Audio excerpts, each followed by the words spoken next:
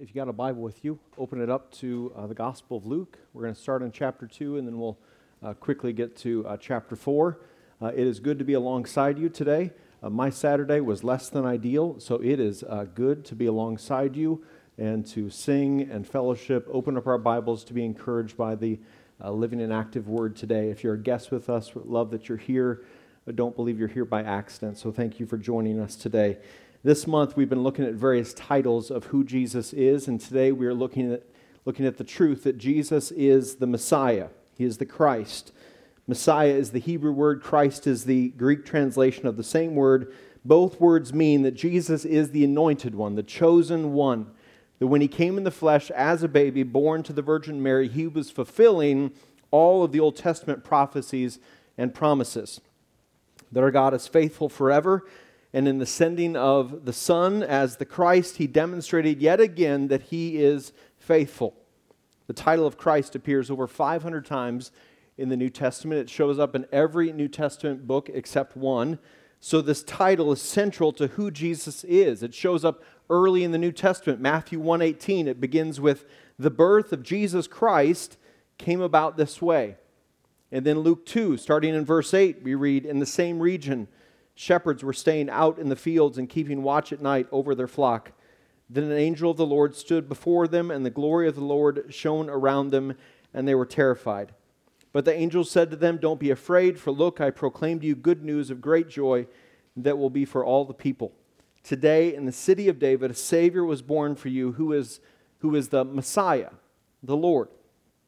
Jesus the Messiah is born. Jesus Christ is born. This announcement is still good news to this day. And Luke 4 will lead us well there. So if you turn in your Bible to Luke 4, a couple pages over, you're going to flip through, by just turning a few pages, you're flipping through 30 years of approximately of Jesus' life.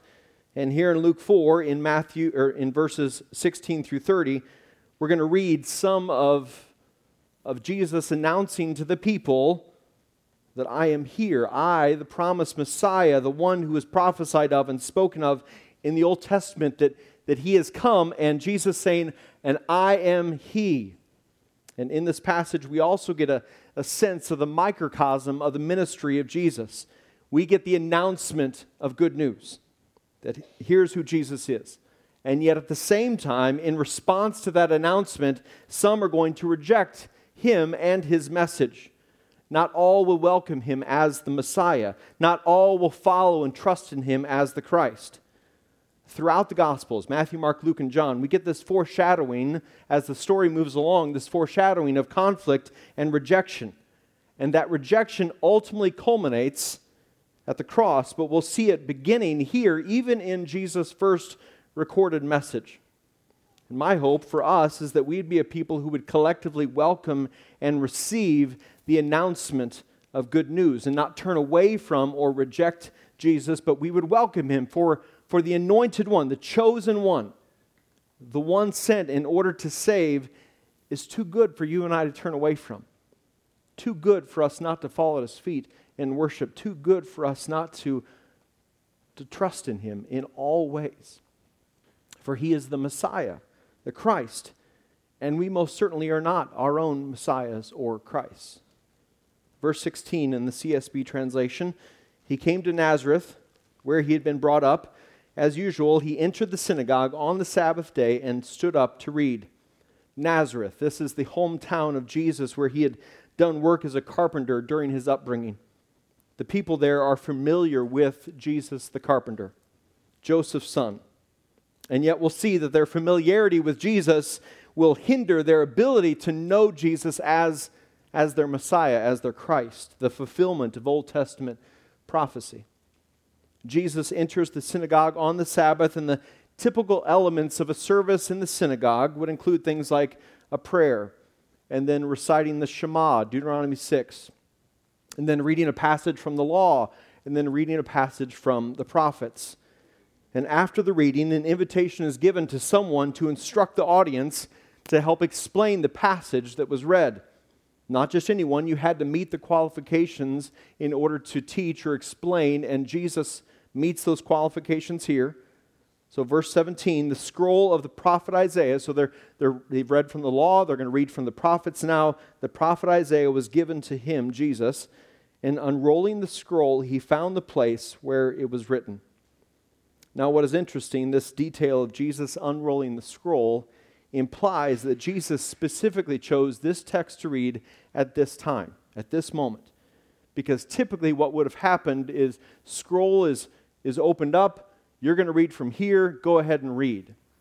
It's given to the reader predetermined on what they're going to read. But in this situation, it's Jesus choosing this. So this is not coincidence. This is Jesus opening to read from Isaiah in this specific passage. This is divine designed for him to read from a prophet who wrote these words, Spirit-enabled, 700 years before this moment in the synagogue. There's drama here unfolding in the synagogue, and this is going to be the first recorded public message of Jesus. Then verses 18 and 19, Jesus reads from Isaiah, "The Spirit of the Lord is on me, because he has anointed me to preach good news to the poor. He has sent me to proclaim release to the captives and recovery of sight to the blind, to set free the oppressed, to proclaim the year of the Lord's favor." Now, as we read that passage, there are two mistakes that we can make in interpreting it. One is to interpret that Jesus is only speaking of physical realities, that he, the anointed one, has been sent for, so only the poor, the captive, the blind, the oppressed, and then to think that he's also not thinking or speaking of spiritual realities. So we assume that he's not dealing with physical realities. The other mistake we can make is that assume that he's only speaking of spiritual conditions, of poverty, imprisonment, blindness, oppression, and not also physical realities as well. So this is not either or, but this is both and. This is yes to both. As one author said, the poor and the blind in these texts do not exclude the poor and the blind. The good news of Jesus comes to the whole of a person, physical realities and spiritual realities. The spiritual conditions of blindness, captivity, and poor in spirit, they're the predominant focus here, but we can't read this and think that the Lord does not care for the poor or those unjustly in prison or those afflicted with blindness or those enslaved by evil people or evil systems. In the context of this moment in Luke 4, Israel was under Roman oppression. They were occupied by Rome and oppressed by Rome. These physical conditions existed in the world as they do to this day. And so while Jesus has been sent to bring freedom to those captive in sin, for instance, he has also been sent to display compassion, love, and mercy to all. The good news of Jesus brings hope to the whole of a person. So to the poor, there's hope. For we don't put our trust in riches or think that somehow our money can save us or bring about peace. To the captive, there is hope, even in injustice. To the blind and those with life-altering disease or affliction, there is hope. For we know this body is temporary, and all things new is going to come to pass. A bodily resurrection is promised to all those whose faith is in Christ. To the oppressed, there is hope that even in the midst of evil, because we know that evil does not win in the end. Evil's days are numbered. Praise God. Our God is a God of justice. And we as the church of Jesus Christ, the body of Christ, with him as our head, we are called to display his compassion, mercy, and love to those around us, to our neighbor. James 2 tells us that we are fooling ourselves if we think that our faith in Christ doesn't also work itself out through good works. 1 John 4 tells us that if we see a need and do nothing about it, how can we say that the love of God resides in us? For if he first loved us, how can we not turn to our neighbor or turn to our fellow brothers and sisters in Christ in the family of God and demonstrate love? Our outward, other-oriented, toward neighbor, good works of love should be revealing our inward love and devotion to Jesus Christ. I pray the Lord might continue to move his church and that we would welcome that spirit movement to be his hands and feet, to display that love, to show that love, to demonstrate that compassion. The church, since the days of the New Testament, has been designed to be a vehicle of compassion in this world. And we don't need to wait on a program to do that. If you're a believer in Christ, you have the Spirit of God. The Father's given you good gifts, both spiritually and physically, in order to demonstrate love and show love to the family of God as well as to your neighbor. Even more so, compassion toward the spiritual realities that we are born into, Jesus is speaking of here. So he's speaking of physical realities. He's also speaking of spiritual realities, even more so that we are born spiritually poor. We are born in need of grace from our Creator. We are born into captivity, if you will, enslaved to sin, captive to our own flesh and wanting to do life our way, thinking that by rebelling against our Creator we will find freedom, when we actually find more chains and more enslavement when we choose to do life our way. We are born spiritually blind. Our eyes don't naturally see the things of God. We need the Holy Spirit to illuminate our eyes and open up the eyes of our hearts.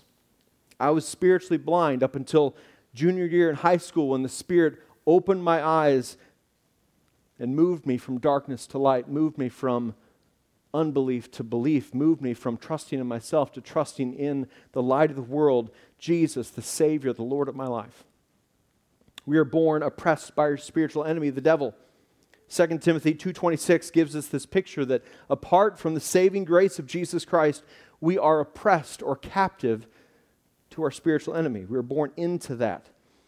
And Jesus, the sent one, has been sent to preach and proclaim good news and release and recovery and freedom to those who recognize they are born poor and captive and blind and oppressed. People who know they are in need of rescue and deliverance, who know they've been born infected with the disease of sin, and they are unable to bring about healing or remedy to that disease apart from the grace and truth of Jesus Christ. The gospel of Jesus restores a person and who they were created to be. And we were created to be worshipers of the Lord, to enjoy Him in this life for all of eternity. People who would bring Him glory, enjoy Him, reflect and mirror His goodness and His grace and His truth to those around us. Jesus is sent to preach good news, but for news to be good, we must understand the bad news that we are born into. We must recognize our own brokenness and spiritual poverty, our own enslavement to sin and blindness and our own oppression. We must admit that we are in need of rescue. And only Jesus, the sent one, can bring that rescue and bring that restoration. Loved ones, do you know this good news? Do you know the one who brings good news? Have you come to the sobering condition of your own wayward heart and know that hope and healing is found only in Jesus Christ, that He alone can bring about restoration, He alone can bring about recovery? Because He is the one who entered into temptation and came out clean and strong and victorious, came into a broken world in need of good news, release and recovery and freedom. Verse 19, to proclaim the year of the Lord's favor, he says. Now, what is interesting here in Jesus' reading of Isaiah is that he's reading from Isaiah 61, verse 2. But he cuts off Isaiah 61, verse 2 halfway through. He doesn't finish the verse. He begins with to proclaim the year of the Lord's favor, but then he stops because the second half of the verse in Isaiah says, and the day of our God's vengeance. He cuts it off, not because the second half of the verse is not true, but because it refers to the second coming of Christ. This is His first coming, the first advent. And the first coming of Jesus is all about salvation. It's good news. The second coming of Jesus, not here in Luke 4, is not about salvation, but rather about judgment, judging the living and the dead. Both prophecies from Isaiah 61 will come to pass, but at different times in history. This moment here in Luke 4, the moment that we're still living in to this day, is the day of salvation. The day of vengeance and of judgment will come. So this is why we proclaim and preach good news to all, so that more and more people might repent and trust in Christ and enjoy Him for all eternity and to be spared from judgment. and to receive and enjoy the year of the Lord's favor.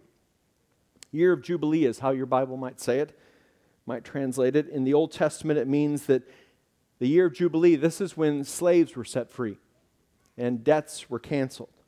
A new start begins.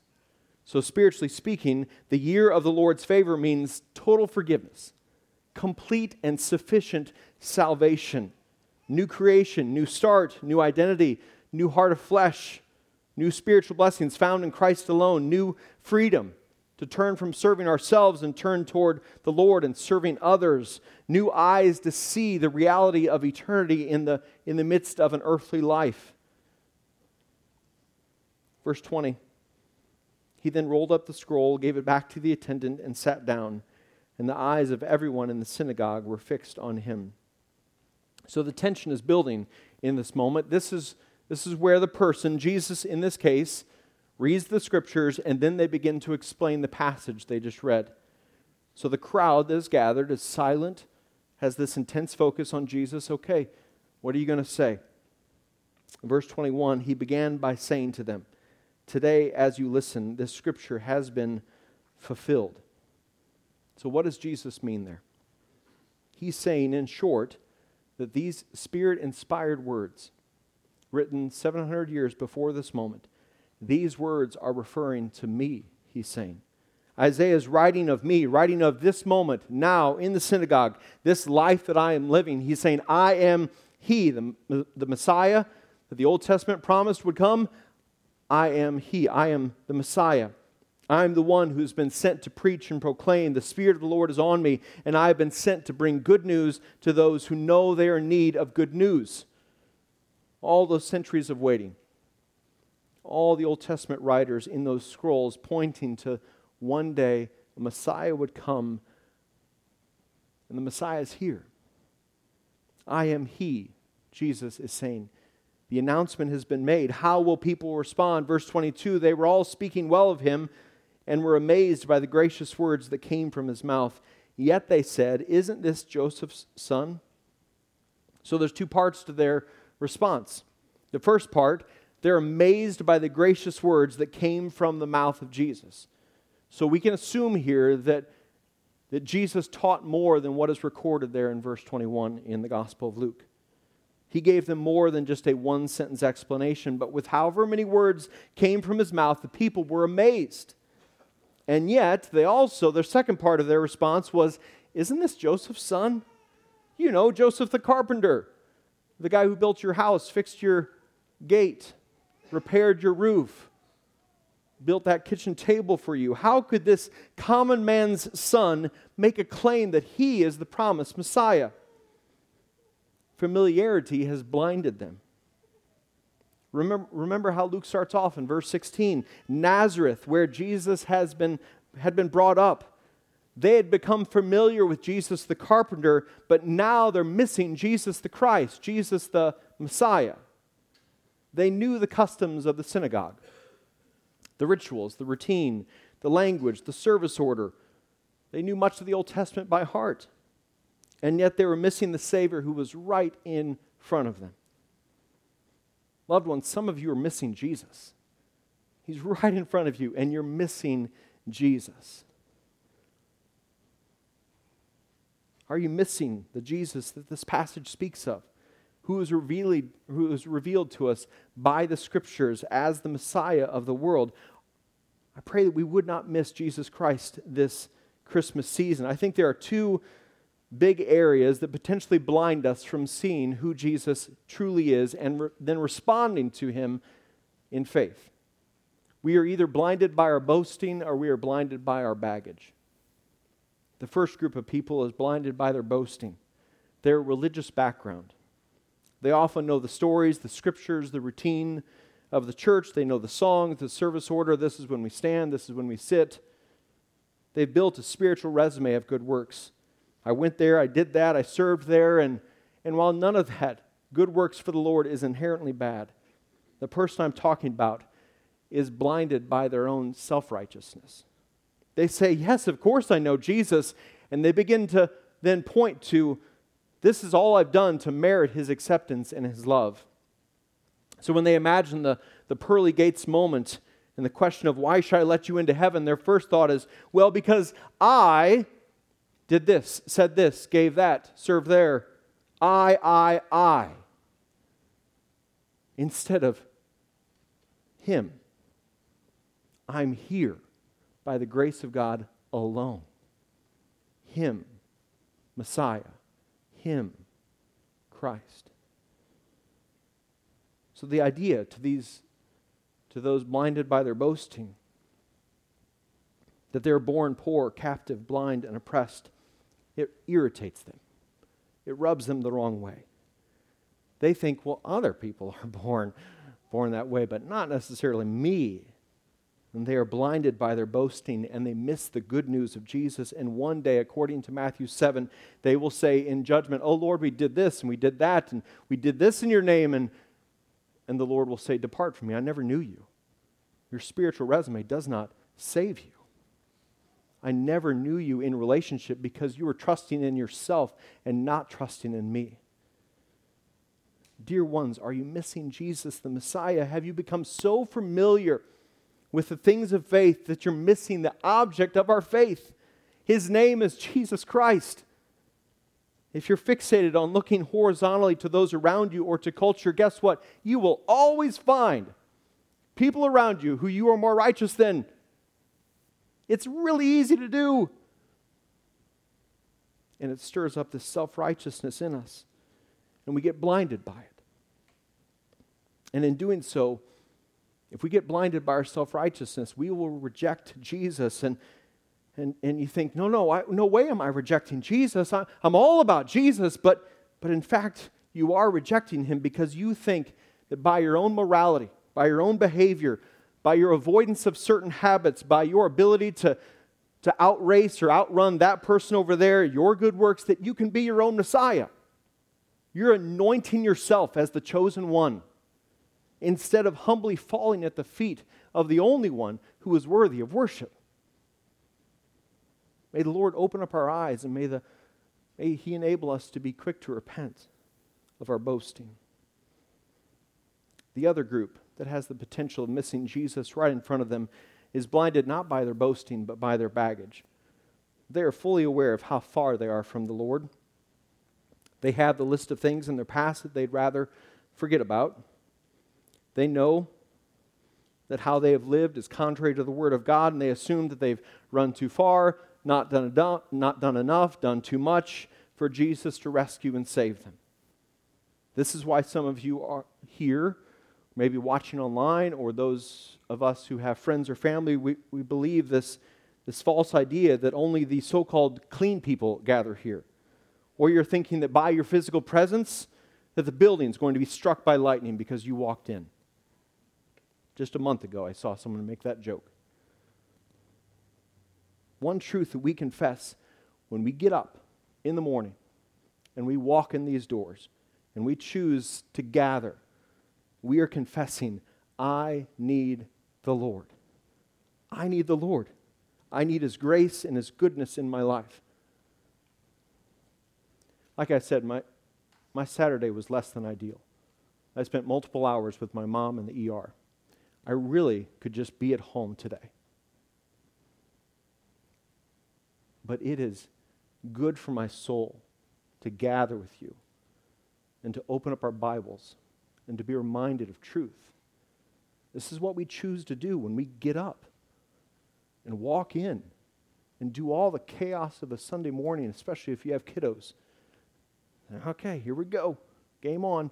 And we walk in because it's worth it. Because this is what God's people do. We come together to fellowship and to pray and to open up our Bibles. One means of His grace in our lives is this gathering in and of itself. When you're blinded by baggage, your spiritual enemy wants you to believe that you're the only one with baggage. Again, it's utter nonsense when the Scriptures tell us that all have fallen short of the glory of God.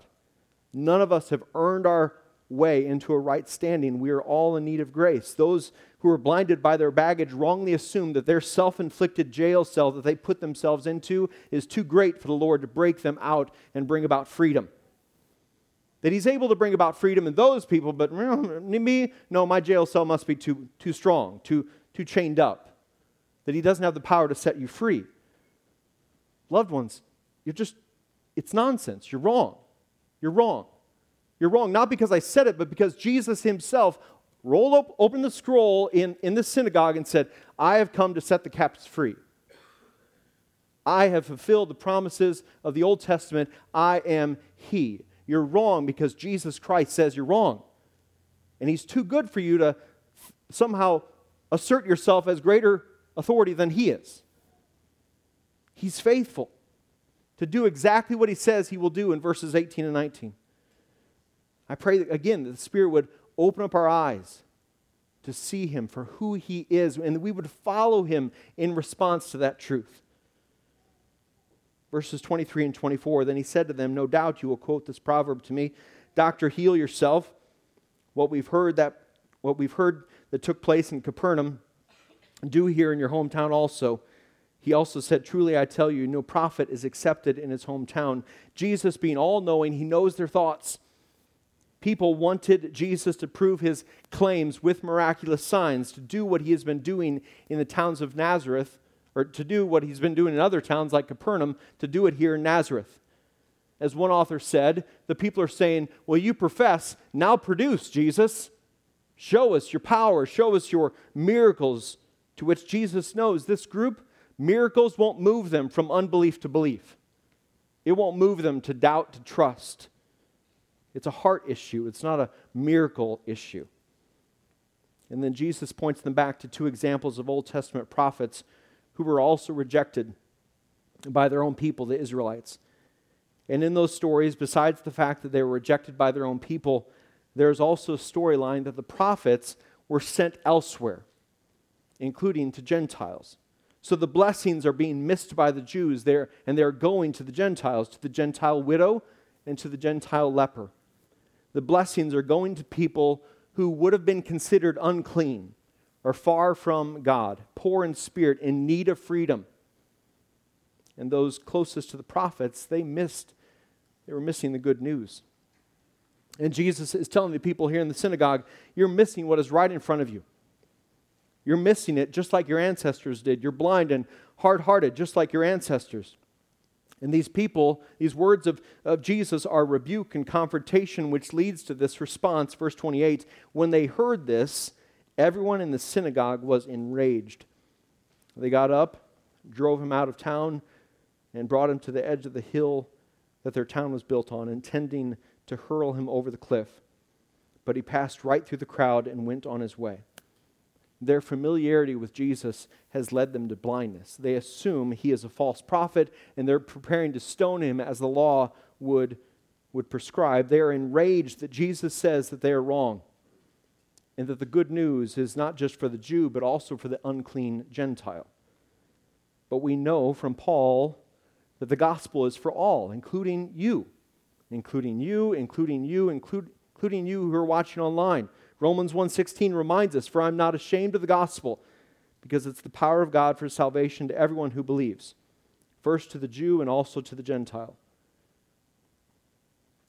The first recorded public sermon is that the gospel, the good news of Jesus, brings conflict. Some will receive, some will reject. The cross is foreshadowed here. One day the mob will call for the death of Jesus, and yet on that day, it'll be the appointed day by Jesus, the hour at which Jesus says, I will lay down my life. Not a day sooner, not a day later, because He has the authority to lay down His life and take it back up. Because Jesus, the sovereign one, is in control just as He is today. So conflict is foreshadowed in Luke 4, but so is the resurrection. Don't miss that. He just passes through the crowd. I love that. I'd love to watch that. He just passes through. So foreshadowing, one day, stone is rolled away, He just passes through. He just literally walks out, not as a ghost, but as a bodily, resurrected God-man. He will rise from the dead on the third day, because all authority in heaven and on earth is His. And Jesus is the Christ, the chosen, the anointed one, the Messiah. This is who He is. And it leads then to His life's activity and mission. Because who He is, this is what He does. He releases the captives. He brings recovery of sight to the blind. He preaches good news. He sets free the oppressed. And loved ones, He's still doing that supernatural work. He's still doing that work. Not only in us, but through us.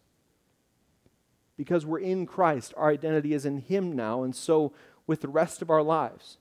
However long we've been given here on this earth, we go as sent ones because He is, this is what He does, and because we're in Christ, this is who we are in Him, this is what we do. We're sent out. Jesus, the sent one, has come, loved ones, and toward the end of His earthly ministry, He said this to one of His disciples in John 20, verse 21, "As the Father has sent me, so I am sending you." As the Father has sent me, so I am sending you. Fellow members of the body of Christ, fellow laborers in the harvest field, fellow missionaries all around us, including this week. All around us are people who are in need to hear the good news of Jesus, to be shown the good news of Jesus. And He has sent us to be His hands and feet, to be His ambassador, the one who rescues, the one who sets captives free, the one who opens eyes. Those who are captive to their own self-righteousness or captive to their own self-condemning baggage. Jesus is the only one who has the power to set free and bring about new eternal life. So this week of all weeks, may we show and tell of the good news of Jesus. For if you're in Christ, you and I are sent. And the one who has sent us is faithful to save. Father, I pray that You would be at work in our hearts and lives. I thank You for that in Christ the year of Jubilee has come. It is coming in eternity. Continue to open up our eyes to see the spiritual realities around us, to see people the way You see people. Give us opportunities, providential opportunities to show and tell of Your good news this week. I thank You that You are still setting the captives free. You are still opening eyes. You are still bringing good news. You're still setting us free, not to serve ourselves, but to serve You alone and love our neighbor and love those around us. Thank You for this family of faith. Thank You for this local church. I pray You be glorified by how we worship You this week.